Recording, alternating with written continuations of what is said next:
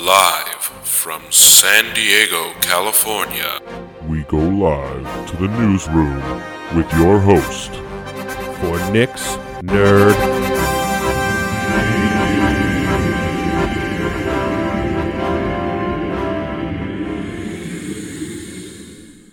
Well, it seems like it's been much longer since our last episode, and it's only been a week. Anyway, folks, welcome back to Nick's Nerd News. I am your host, Nick. We are a week away from Christmas, literally 1 week away from Christmas.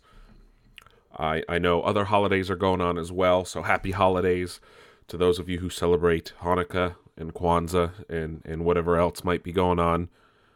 Happy Festivus from me, as I am someone who prefers Festivus over the other holidays. That's a joke for you Seinfeld fans, obviously.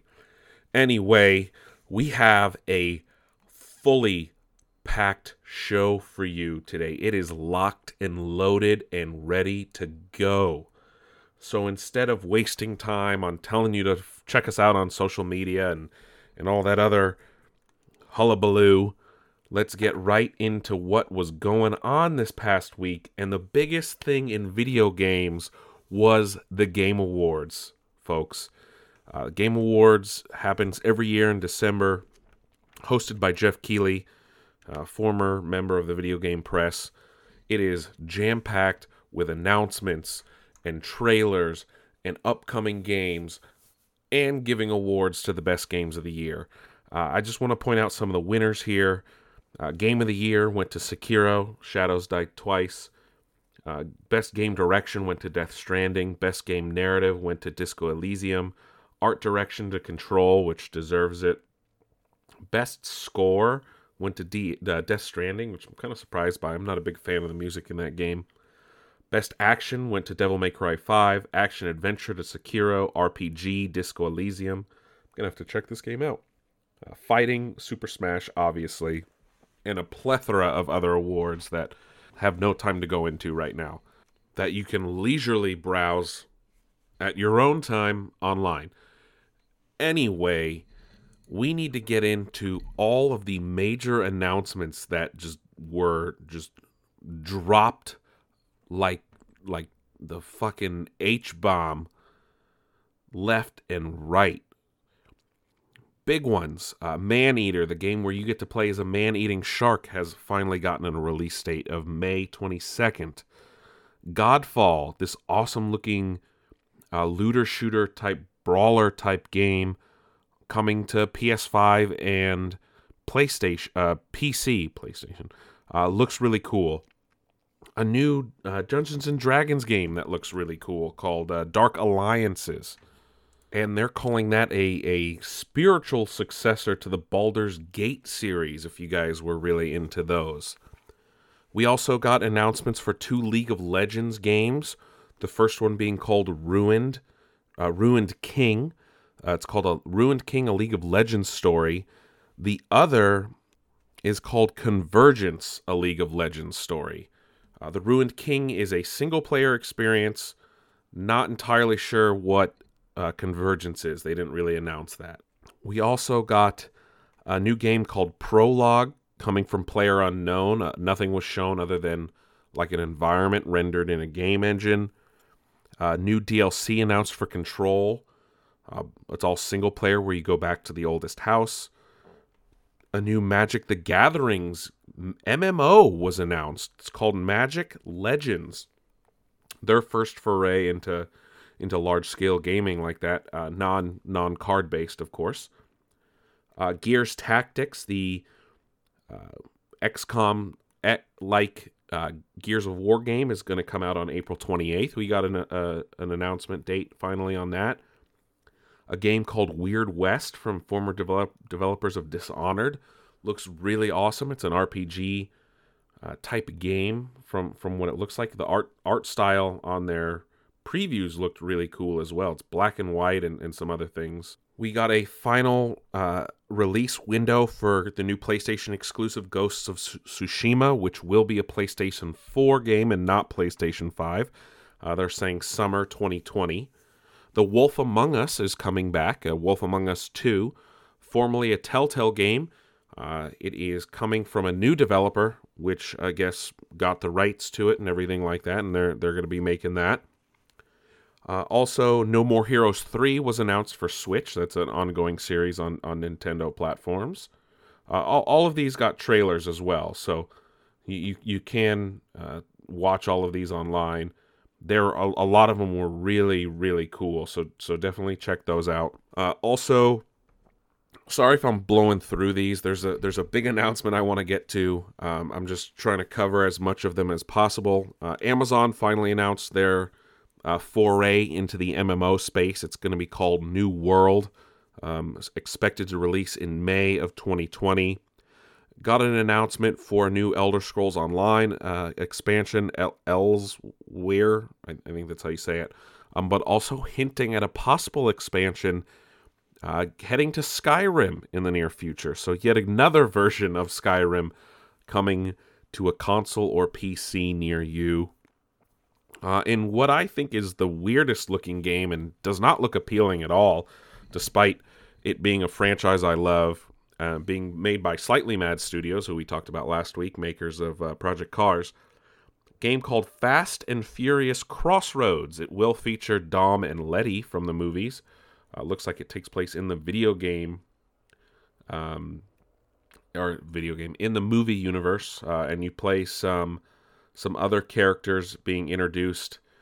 Granted, I don't know how real, or how I shouldn't say real. I don't know how this game's going to turn out. It looks pretty sad, if you ask me.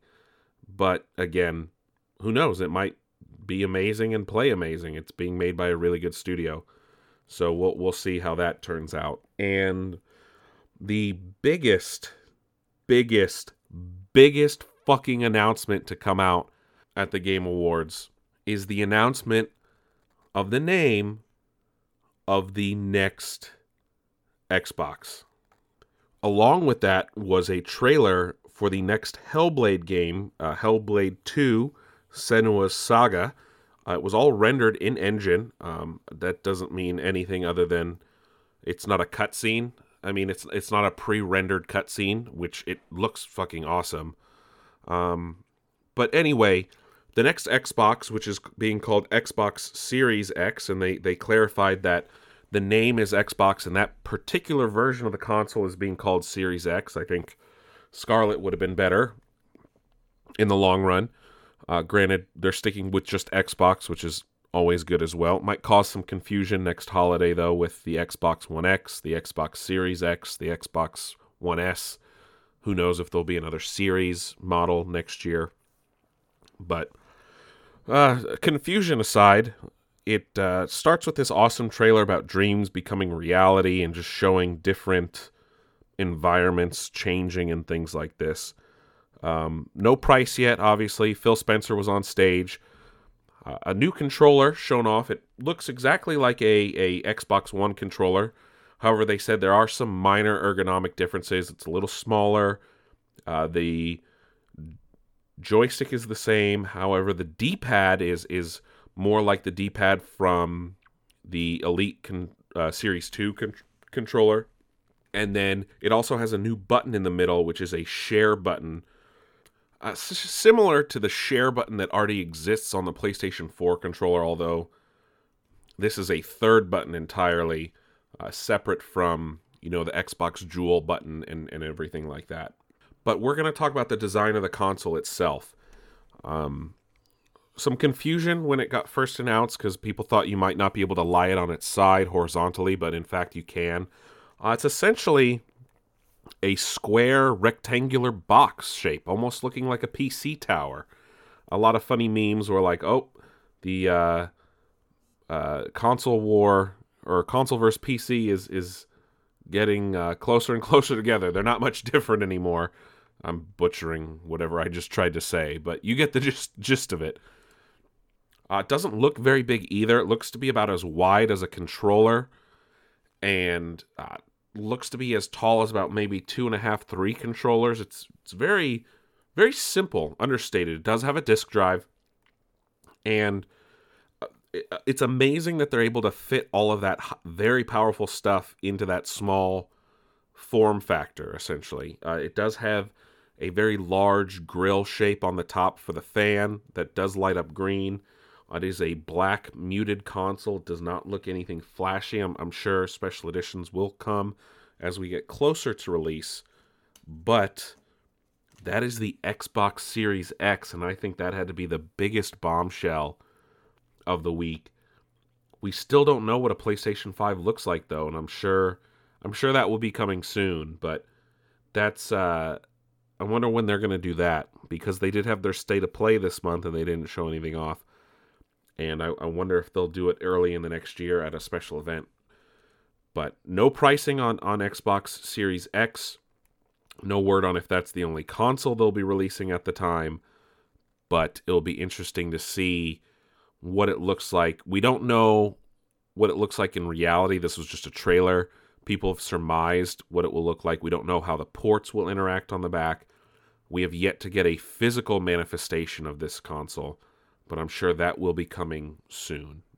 Oh, and just a quick note, all peripherals and backwards compatibility will be enabled on the Xbox Series X when it releases next fall, so you don't have to worry about being left in the cold. If, I should say, you shouldn't have to worry about all your Xbox One stuff being left in the cold when you upgrade next year or in sometime in the future. And you don't have to worry about buying games immediately or buying new controllers or anything like that, as everything they have now will work once you plug in your new console. That was the Game Awards, folks. That was a lot to talk about. Like I said, a lot of cool looking games coming. Like I said, Godfall looks the coolest. This new Hellblade trailer got me interested. I'm definitely going to have to play Hellblade 1 now. I do have Game Pass, so I'll definitely have to check that out.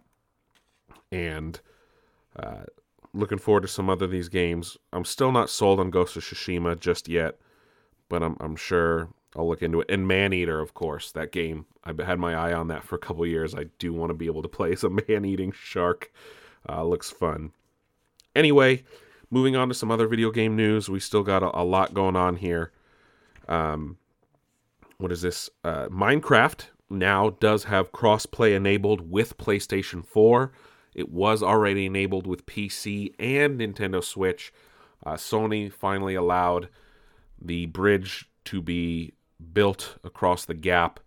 And if you are playing Minecraft and have friends on PlayStation 4 and vice versa, you can now go ahead and do that. Also got an announcement of a new BioShock game being made by a new studio that 2K formed called Cloud Chamber. They said it will be worked on for the next several years, and don't expect a release for the next several years, so this is probably going to be a next-gen game. So it looks like BioShock is skipping this generation entirely, just like a few other major game series have, but no matter. Sometimes they'll come back bigger and better than ever. So we'll see how that turns out. Also, news. On the cover art that was released for the Final Fantasy VII Remake, it lists it as a timed PlayStation 4 exclusive until 2021, hinting at possible moves to other consoles. Probably Xbox, more than likely PC. And that is not the only game to go cross-gen in 2021. In what is probably the biggest news of a console exclusive going to other platforms, Sony has announced that MLB The Show will be on other platforms as early as 2021. They signed a new deal with the Major League Baseball, and they did say, I don't know if I have a direct quote, but Phil Spencer chimed in, head of Xbox, saying, great to see the game is coming to more players, hinting at maybe he knows something. Nintendo of America also retweeted the news, subtweeting with a baseball emoji, nothing else.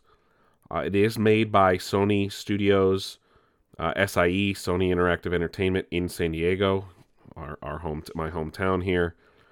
They also said It will no longer be a PlayStation exclusive. This is crazy, if you ask me. Major news. This is per MLB.com. Major League Baseball, the Major League Baseball Players Association, and Sony Interactive Entertainment and San Diego Studio jointly announced today that they have entered into multi-year extensions to continue development and distribution of MLB The Show. Xbox tweeted no more away games. This is the official press release. I'll read to you here. Just give me 1 second.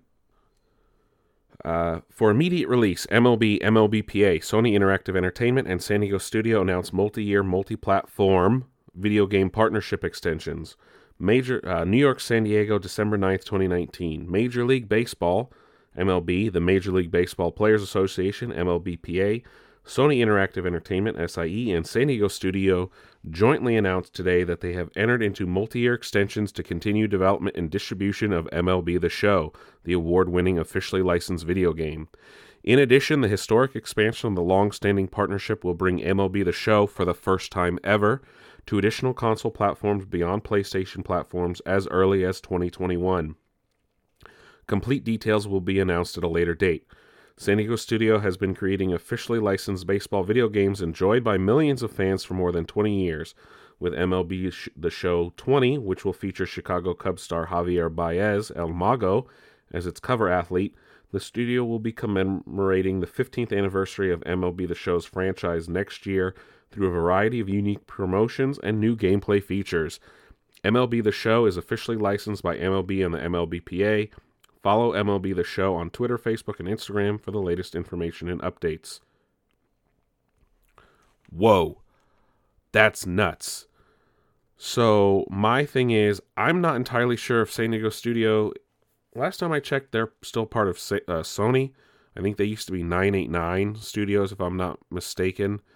I'm going to look that up right now so it's SIE San Diego Studio.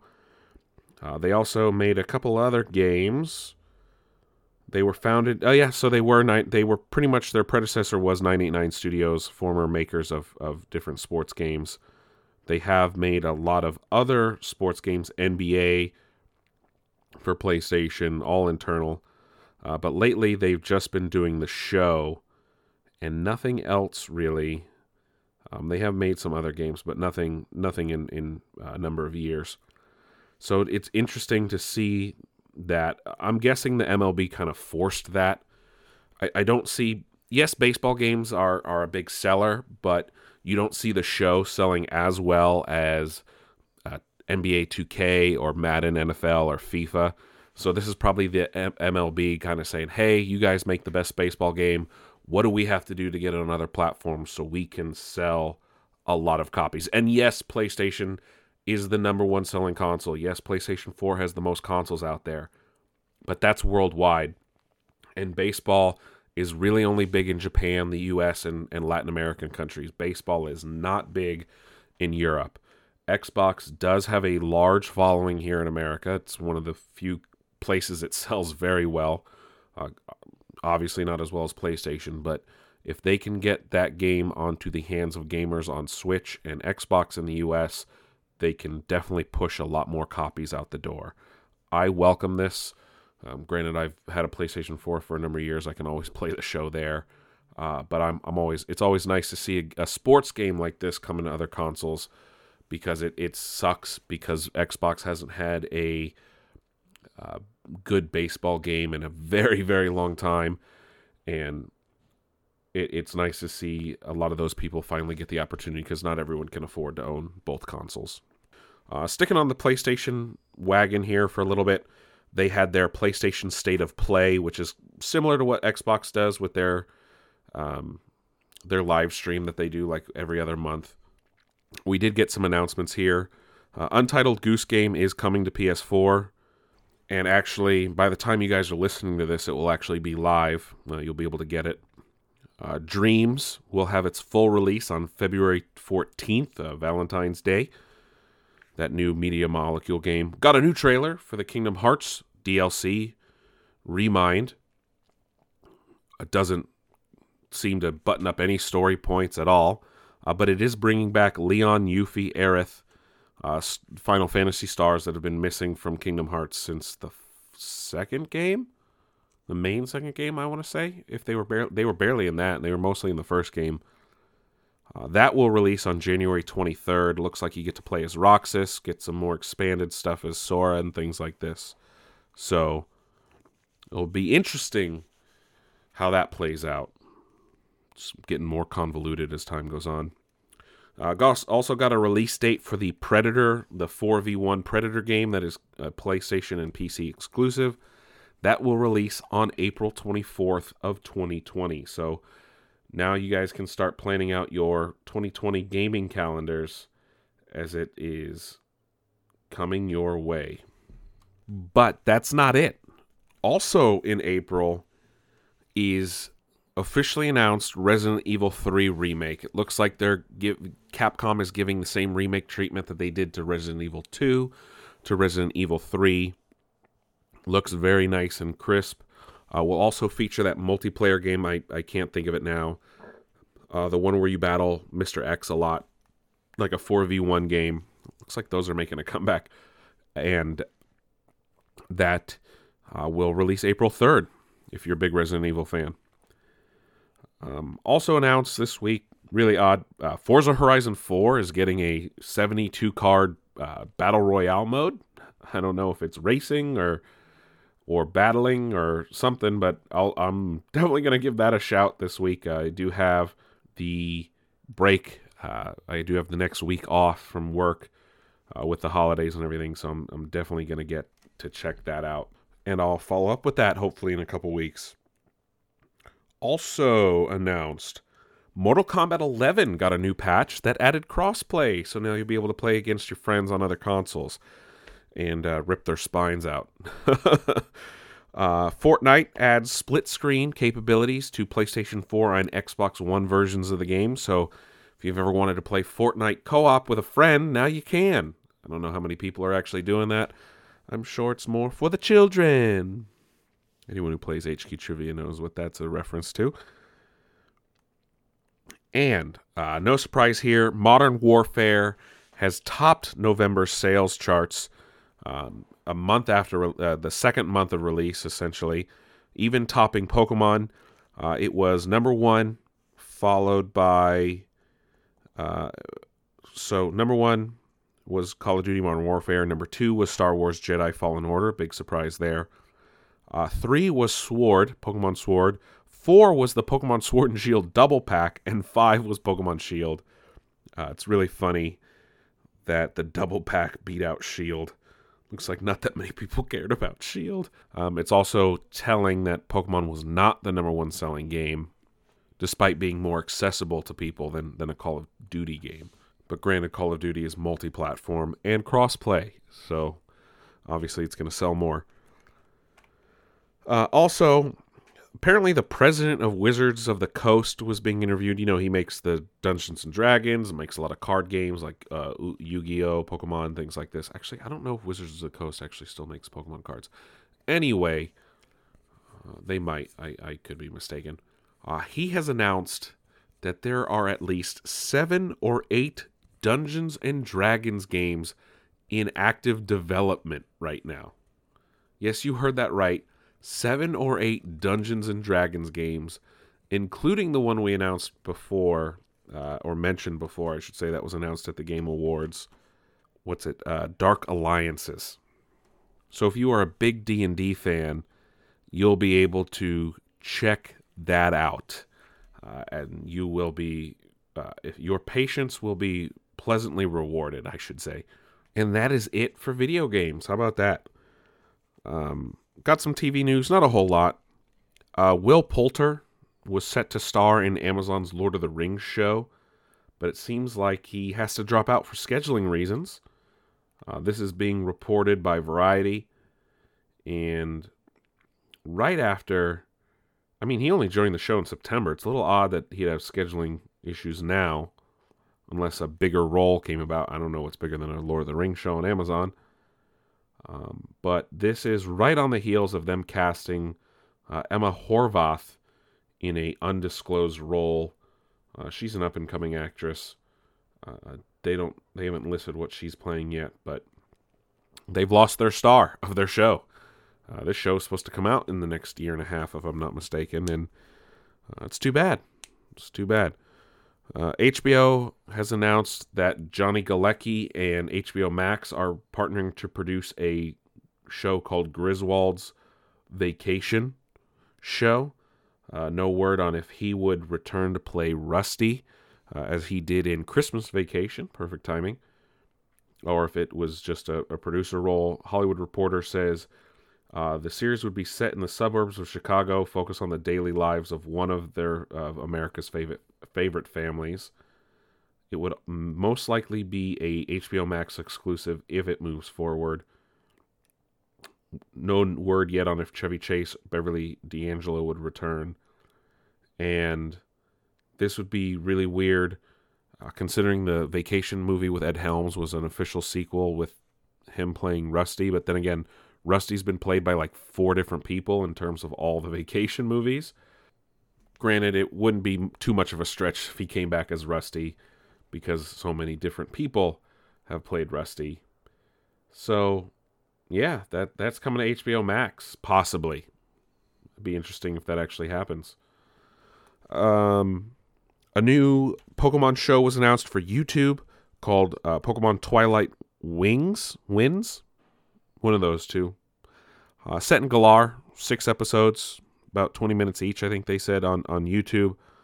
Give you an introduction to the Galar region 6 months after the game comes out. I think they said January, February, so it's not 6 months, but months after the game comes out. Also, interesting for you fans of The Office, NBC has released a full version of Threat Level Midnight, the movie that Michael Scott took years and years to make. It is now available to watch in its entirety, as much of an entirety as you want, on YouTube. All 28 minutes of it. It's pretty good. I watched it. Somewhat entertaining. It's nice to see that stuff a couple years after The Office ended. Anyway, as we wrap up TV, just want to mention tonight is the last episode of Rick and Morty for a few months. I think they expect it to come in the next few months for the return of season 4. It won't be too long. But I gotta say, last week's episode with the dragons was different. Very sexual.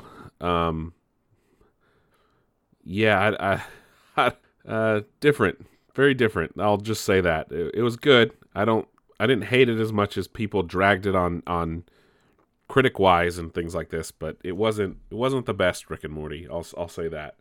But what really went down last week were the first 3 episodes of Crisis on Infinite Earths on the CW, their annual crossover event, and they were really awesome. I really enjoyed seeing all the heroes come together.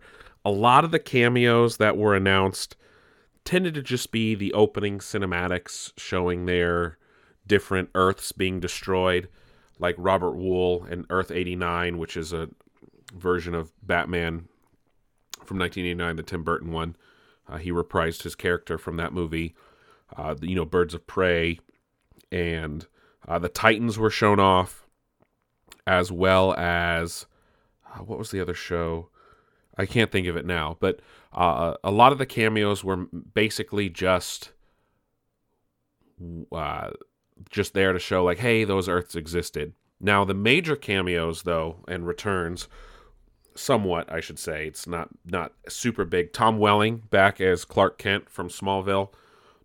His was an interesting story, that's for sure. Where Oliver Queen ends up is another big doozy of a thing. I did not expect his end to come when it did. I don't want to spoil it too much for people who haven't watched just yet. The Lucifer cameo was way better than I expected, and a welcome addition. He lives on Earth 666, and it seems like he has a history with John Constantine and knows about the multiverse, as he does say, "John, what are you doing on my Earth?" And I really hope they explore that more, because I know Lucifer's ending on Netflix with season 5, But if they could find a way to bring him in other ways and keep him as Lucifer, Tom Ellis is his name, I would totally welcome that. Maybe not join the Legends, but have him involved with Constantine in some capacity would be very, very interesting to me. Also, Brandon Routh as Superman again is amazing to see. And then his interactions with him playing Ray Palmer as the Atom are really funny as well. Like, they have them in scenes together, and it's like, oh, look at that. They look the same. That's really cool. The way they brought Black Lightning in was really great as well. It's interesting to see his interactions with the Flash and everything like that. I'm very excited to see where this will go. Unfortunately, we have to wait until middle of January. But hey, that allows us to simmer and watch some other big stuff like Star Wars coming out in the next couple weeks and The Witcher and get those out of the way. But I really enjoyed the Crisis episodes so far. They're not entirely what I expected, but it also gave some closure to some old DC shows that have had some representation in the episodes. Lex Luthor is getting more of a ploy than I expected in the shows. Oh, and then I forgot to mention Kevin Conroy's turn as a live-action Bruce Wayne. Very interesting. Did not expect it to go the way it did. And I'll say this, he played a little bit of a version of a Justice Lord character, surprisingly. But I, for one, wish he had a little bit more time in the shows. Granted, it was nice to see him, though, finally play a live-action version of what of him having been known as Bruce Wayne for a long time. He did do the voice of old Bruce Wayne from Batman Beyond, so it was interesting to hear that version again. Overall, though, I really enjoyed the Crises so far. I can't wait to see what they do in January when it comes back, and I wonder how Arrow is going to go from here. I'll say that because there are a few episodes of Arrow left. But that's it for TV. A little bit of a short week there on TV news. With a new month coming, though, as always, we do talk about Netflix. Leaving Netflix this month at the end of this month, I should say, is probably or in January, I should say, is like the shortest list of leaving Netflix I've ever seen. Granted, there's more than what I'm going to mention, but Friends leaves December 31st. Remember that. Mark Maron, his show that was on IFC, seasons 1 through 4, leaves on January 12th. All the Spartacus shows leave on January 31st. Zombieland and American Psycho. We do have a bit longer list, though, coming to Netflix. And again, these are just ones that I like. Catch Me If You Can. One of my favorite Leonardo DiCaprio and Tom Hanks movies. Separate, not just them. That's the only movie they do together. It's one of my favorite Spielberg movies as well. Chasing Amy, part of the View Askew-niverse, January 1st. Ferris Bueller's Day Off. Patriot Games. This is interesting because The Fellowship of the Ring just left Netflix, but Two Towers and Return of the King are returning in January. Tremors is coming to Netflix on the 1st. Ghost Rider. Harold and Kumar Go to White Castle. Kill Bill Volume 1 and 2. The first 2 Teenage Mutant Ninja Turtles movies. Naked Gun 1 and 2. And then BoJack Final Season Part 2 returns on January 31st. A whole lot of other stuff, but again, those are just things that I think are interesting, and I think you guys would like those as well. But anyway, let's get into movie news. Netflix has announced that at least 26 million people watched The Irishman in its first week, which if you did that, 26 million times about $13 average movie price, that would equal like a $338 million opening weekend, essentially, over the holiday weekend. That's nuts, man. Especially for a Scorsese movie. That's crazy to think about, but that's good, too. That means people wanted to watch it. I've yet to check it out. I haven't really had 3 hours to sit down and watch a movie. I plan to soon. I love Scorsese, and everyone said it. If you love all his mob movies, you'll love this one. So, can't wait to check it out. Got the new trailer for Ghostbusters Afterlife. It's essentially just nostalgia porn at its finest. It's hinting at the main family of the movie will be relatives of Egon, who was played by Harold Ramis, who passed away a number of years ago. Paul Rudd looks to be a teacher who was obsessed with the Ghostbusters in the 80s, so this is a true sequel. And I can't wait to see another trailer. It is still set to release next year. In unsurprising news, Disney is to become the first studio to cross $10 billion at the box office this year. And that was before Star Wars comes out. Just think about that. Before Star Wars comes out and they cross $10 billion at the box office. And Frozen hasn't even crossed $1 billion as of yet. It might have, actually, now that I think about it. It is Sunday. That's insane. That's insane. That's literally insane. $10 billion at the box office for one studio, breaking their previous record from like 3 years ago when they made like $7.3 billion. That's crazy. It's crazy. Sad day in movie news. Jack Black is retiring from acting, and Jumanji may as well be his final role. Yeah, you heard that right. Jumanji, whatever this new one is called, might possibly be Jack Black's final movie role. Now, no clarification on if this includes like voice acting. Maybe he'll make another Kung Fu Panda. Who knows? But we do know that he is retiring from normal acting. And it's too bad. I like Jack Black. I like Jack Black a lot. Always have. Always will. Rig-a-goo-goo, rig-a-goo-goo. You know, some classic Jack Black noises. DC and Warner Brothers, I should say, more than DC.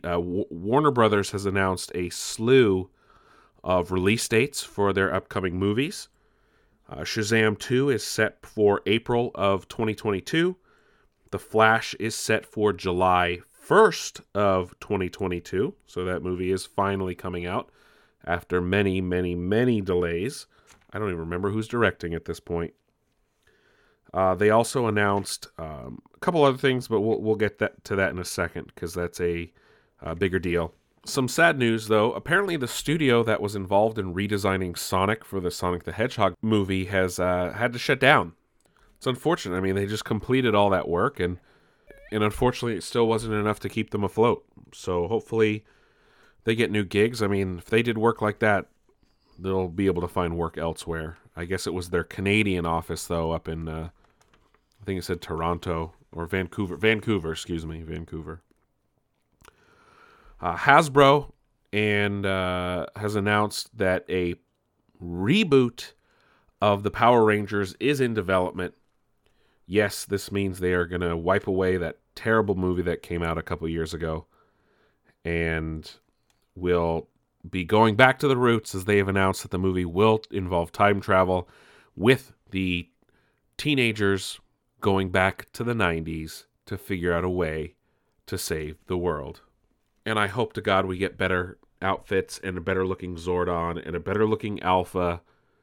And the Zords need to look fucking cool along with the Megazord and not this weird, trippy alien shit they did. Don't get me wrong, the actors were good in their roles.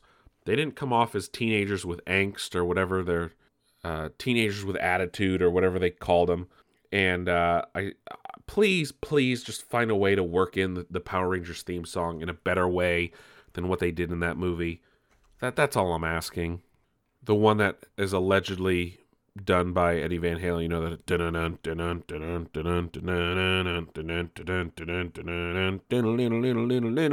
okay, I'm butchering it, but you know what I mean. It's the song, the Go Power Rangers, Go Power Rangers. That one. Please bring that back. Bob Iger has announced that he is going to sit down with Martin Scorsese in some capacity, whether it be to do something. This is all in response to that ongoing thing that went on for weeks that we talked about incessantly in his comments in regards to Marvel movies and superhero movies and all that other nonsense. And it wasn't film, all these directors coming to the defense of both things, and it was just it was a whole mess. But Bob Iger wants to sit down with Marty in some capacity to just talk about things, and two very powerful Hollywood men. What I would give to be a fly on that wall that'd be an interesting place to be, and to be in that conversation. Two of Hollywood's most powerful men right there, sitting down, chit-chatting about life and things. Man, that'd be fun. That would be fun to watch. Wonder what will come of that. I doubt Scorsese's going to come out of that directing a Marvel movie, though. I'll say that. So don't get your hopes up just yet. But that's what's happening in that neck of the woods. And James Gunn announced that he met with David Ayer announced that he met with James Gunn in regards to James Gunn's Suicide Squad, which is set for 2021. I guess they were just talking about him making, James Gunn making his Suicide Squad movie and looking to David Ayer to get kind of some input and talk about it. Because technically, while it is a reboot, it's also a sequel to his version of the film, as there are some carryover characters from David Ayer's. And like a lot of people say that the David Ayer version exists somewhere and might have been okay, but the studio decided to let it get butchered up by the trailer making people. Granted, that's all still rumors and hearsay at this point, but who knows? I don't mind the Suicide Squad movie. It's okay. There's parts of it that are really good. There's parts of it that are really bad. In the grand scheme of things, it's definitely on the lower end of the DCEU totem pole for me. I still think that Aquaman and Shazam are near the top. I really enjoy Batman vs. Superman. I do like Justice League. But as of right now, those two are definitely higher on the list than the others. But that's what's going on in that land. And then J.J. Abrams, so we're 5 days away from the release of Star Wars: The Rise of Skywalker. J.J. Abrams was being interviewed with Sora News 24, which is a Japanese outlet, and this was also reported by StarWarsNews.net. And JJ asks the guy interviewing him, by the way, who's your favorite character? Interviewer goes, me, Ahsoka. Sorry for picking someone who only appears in the animated stuff, but I really like her positive, determined personality. And JJ responds, Ahsoka, huh? Well, then you'll probably want to watch closely during The Rise of Skywalker. And the interviewer goes, whoa, wait, what? And Abrams goes, haha, well, enjoy the movie. So Ahsoka is going to be in Rise of Skywalker? What? Excuse me, JJ, you can't just be dropping that kind of information in an interview in Japan, sir. Especially less than a week away from release. Why is this being leaked? Why is JJ talking about it to a guy in Japan, to like this news outlet? Why hasn't this been done in any of the press rounds here in the US? If it's true, obviously. We don't know yet. The movie hasn't even had its premiere. We don't know its rotten score. By the time you guys are hearing this, it'll be a day away from technically release, a day and a half. What are you doing here, JJ? Why are you teasing me like this? Huh? Why are you teasing me like this? Ridiculous. And getting back to what I was saying with Warner Brothers announcing their release dates. Little movie called The Matrix 4 is going to be released on May 21st, 2021. And if that date sounds familiar to you, that's because John Wick 4 will be releasing on the same day. Many fans have called for it to be named Keanu Day. Two opposing studios releasing two Keanu movies on the same day. Now, John Wick has a lot of fan power right now. The Matrix has lost a lot of that muster. It will be over a decade. Scratch that. It will be almost 2 decades since the release of the last two Matrix movies by the time The Matrix 4 comes out.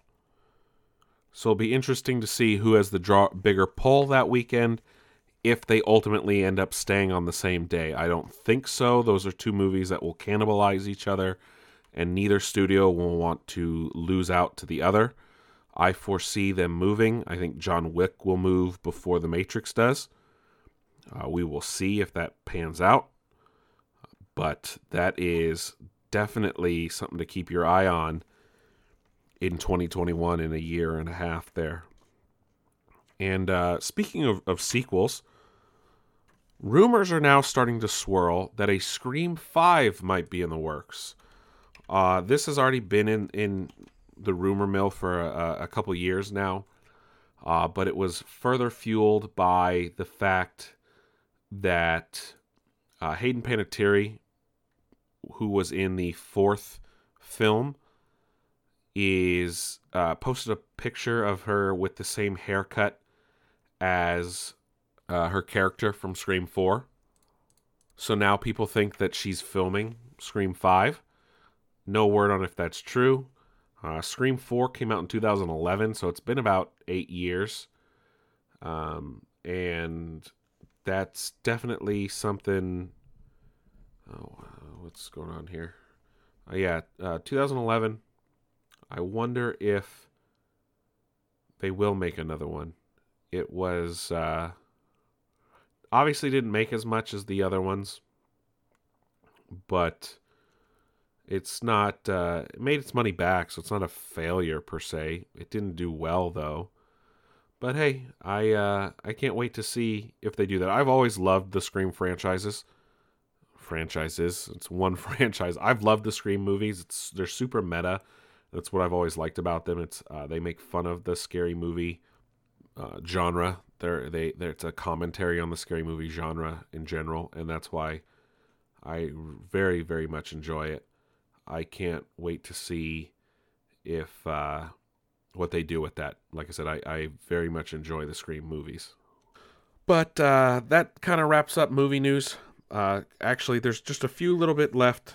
Golden Globe nominations came out. Those are always a good indication of what the Oscar nominations might be.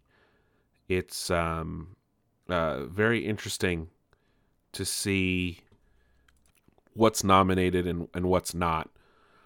Here's some big ones. Netflix has 3 movies in the Best Picture drama category. Those are The Irishman, Marriage Story, and The Two Popes. The non-Netflix movies are 1917 and Joker. Okay, so that's a big deal right there. Netflix has 3 of the top drama movies. They also have 1 of the comedy movies. The best motion picture for musical or comedy are Jojo Rabbit, Knives Out, Once Upon a Time in Hollywood, Rocket Man, and Dolomite Is My Name. While I think Knives Out is a very amazing movie, and it could definitely win, Once Upon a Time in Hollywood will probably win. As for drama, my money's on 1917. Unfortunately, that does not get a wide release until January. Best performance by an actor in a drama include Christian Bale, Antonio Banderas, who I didn't know was in a movie, Adam Driver, Joaquin Phoenix, Jonathan Pryce. Best actress in a drama, ScarJo, Saoirse Ronan, Charlize Theron, Renee Zellweger, and Cynthia Erivo, who was in Harriet. I can see it's probably a toss-up between Renee Zellweger, Charlize Theron, and ScarJo. As for Best Actor in a Comedy, it's Daniel Craig, Roman Griffin Davis, who was in Jojo Rabbit, so the main character, Leo, Taron Egerton, and Eddie Murphy. That's a tough one right there. I cannot make a call on that. That's for damn sure. And then Best Actress in a Motion Picture Comedy is Awkwafina, Cate Blanchett, Ana de Armas in Knives Out, Beanie Feldstein, who was the star of Booksmart, and Emma Thompson for Late Night. Again, I think this might be between... Honestly, I have no idea on that one either.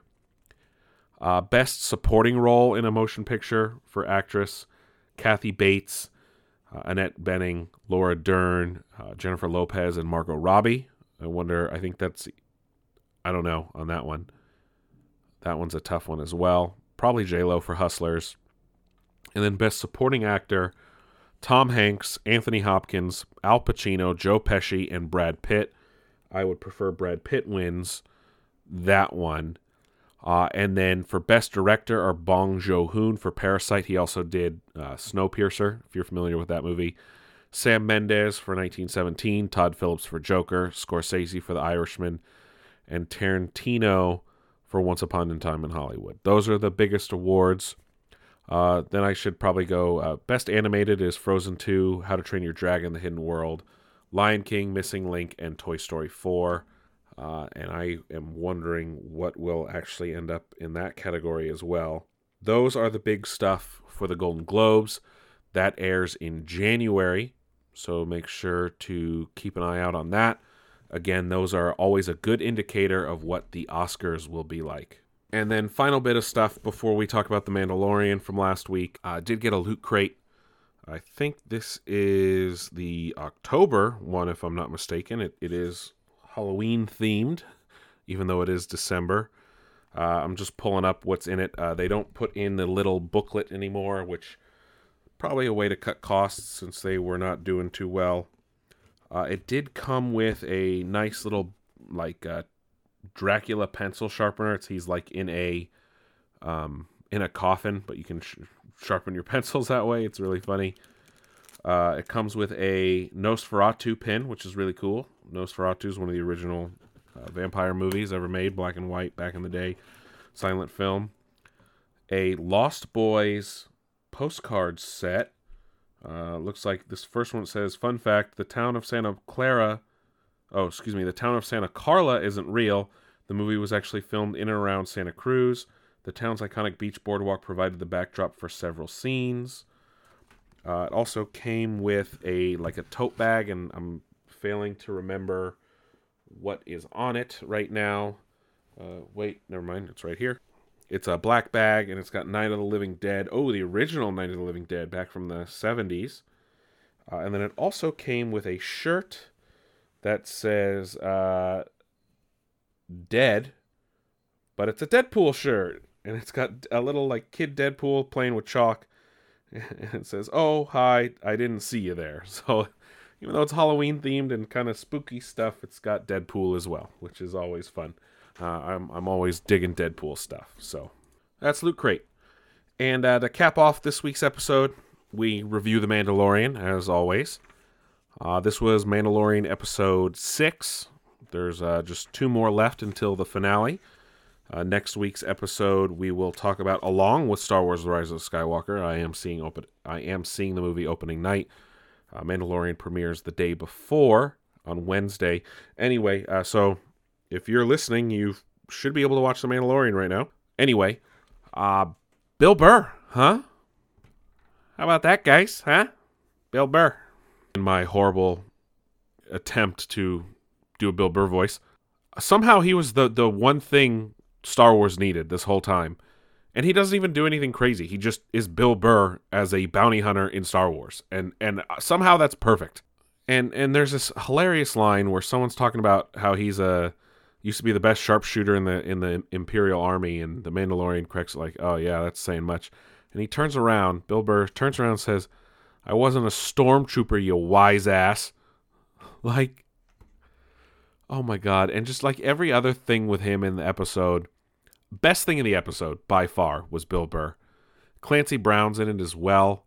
And then an actress, can't think of her name, but she also played Tonks in the Harry Potter movies. She plays a Twi'lek female who's really cool. Interesting take on an episode. They infiltrate a New Republic prison ship to rescue someone. Also, we got Matt Lanter's first on-screen appearance in a Star Wars property. He was the voice of Anakin for a long time on the Clone Wars show. Nice to see him in live action. Now, if we can only get a live action appearance of James Arnold Taylor, the long-time voice of Obi-Wan Kenobi on Clone Wars as well, we'd now have the duo both on screen in some capacity. Other than that, the episode, a little slow. Different take on the Star Wars universe, that's for sure. I, for one, very much enjoyed it, just mainly because Bill Burr, and it was a different take on things that you don't really expect to see in a Star Wars show. A little bit more comedy, a little bit more adult themes. It's hinted that the Mandalorian and the Twi'lek female have a past and a history. But other than that, I very much enjoyed the episode. It was a big departure from last week's fan service episode. It is unfortunate, though, that a lot of these cameos have been kind of short-lived. Granted, there's 2 episodes left after this, so that could change. I doubt it, though. But that is something I hope we can see more of these people in the next couple episodes, if possible. I would really like to see Bill Burr back in some capacity. Maybe he only did 1 episode for season 1. If they bring him back for another episode, I am totally 100% on board with him coming back. Hell, even if you do a spin-off with him, like, sign me the fuck up. I'll take it. Because his character was great. Like I said, I love Bill Burr, and he's one of my favorite comedians. But like I said, somehow this is exactly what Star Wars needed. And him playing just himself as a bounty hunter was fucking perfect. Like, I just give me that all the time. That's how good it was. But like I said, it's a very somber episode. Not somber, but it's different from what you expect. Dave Filoni, the creator of the Clone Wars and Star Wars Resistance and Rebels and stuff, and part of this show, actually has a cameo. So does the director Rick Famuyiwa. I can't say his last name. He's directed a couple episodes of The Mandalorian, some big movies, Dope. He almost did The Flash. And then can't think of her name, but she's directed an episode of The Mandalorian and will be directing the entire Obi-Wan series. They were all in the episode as New Republic pilots, so I really, really enjoyed seeing them. But other than that, that's it for Nick's Nerd News this week, guys. Thank you for stopping by. As always, check out nicksnerdnews.com. There you can find links to all our social media pages. Or you can see all of our social media in one handy-dandy place. Follow us on those social medias at Nick's Nerd News, Twitter, Facebook, and Instagram. Also, on nicksnerdnews.com, you can find this show where you can listen right in your browser if you want to listen to past episodes, or if you prefer to listen on the go, you will find links to our Google Podcasts, Apple Podcasts, and Spotify pages. So check that out. In the new year, I do hope to make some changes on the website just to bring some more stuff. I did start it just about a year ago, and I've really dropped the ball on that, and that's on me. But hopefully things will change in 2020, new decade. Next week, be on the lookout. I will end the show with a review for The Rise of Skywalker, and also be talking about The Mandalorian, as well as a recap, if you will, of 2019. If I don't fit that in though into next week's episode, as it will be Christmas Day, maybe it will just be a Star Wars focused episode. At least come the new year, as the episode following that will release on New Year's Day. It will be a recap of 2019, my favorites, my tops, 10s, things like this. And possibly, if we can fit it in, a top 10 of the decade. If not, we'll find a way to work that in somehow in the next few weeks in the first episodes of 2020 as a new decade begins, folks. We are on the precipice of a new decade in the 21st century. And on that note, we have come to the end of this week's episode. Thank you guys for sticking it out. Like I said, it was a long episode. We had a lot of stuff to talk about. Otherwise, I will catch you guys on the flip side. Happy holidays, and I will see you on Christmas Day.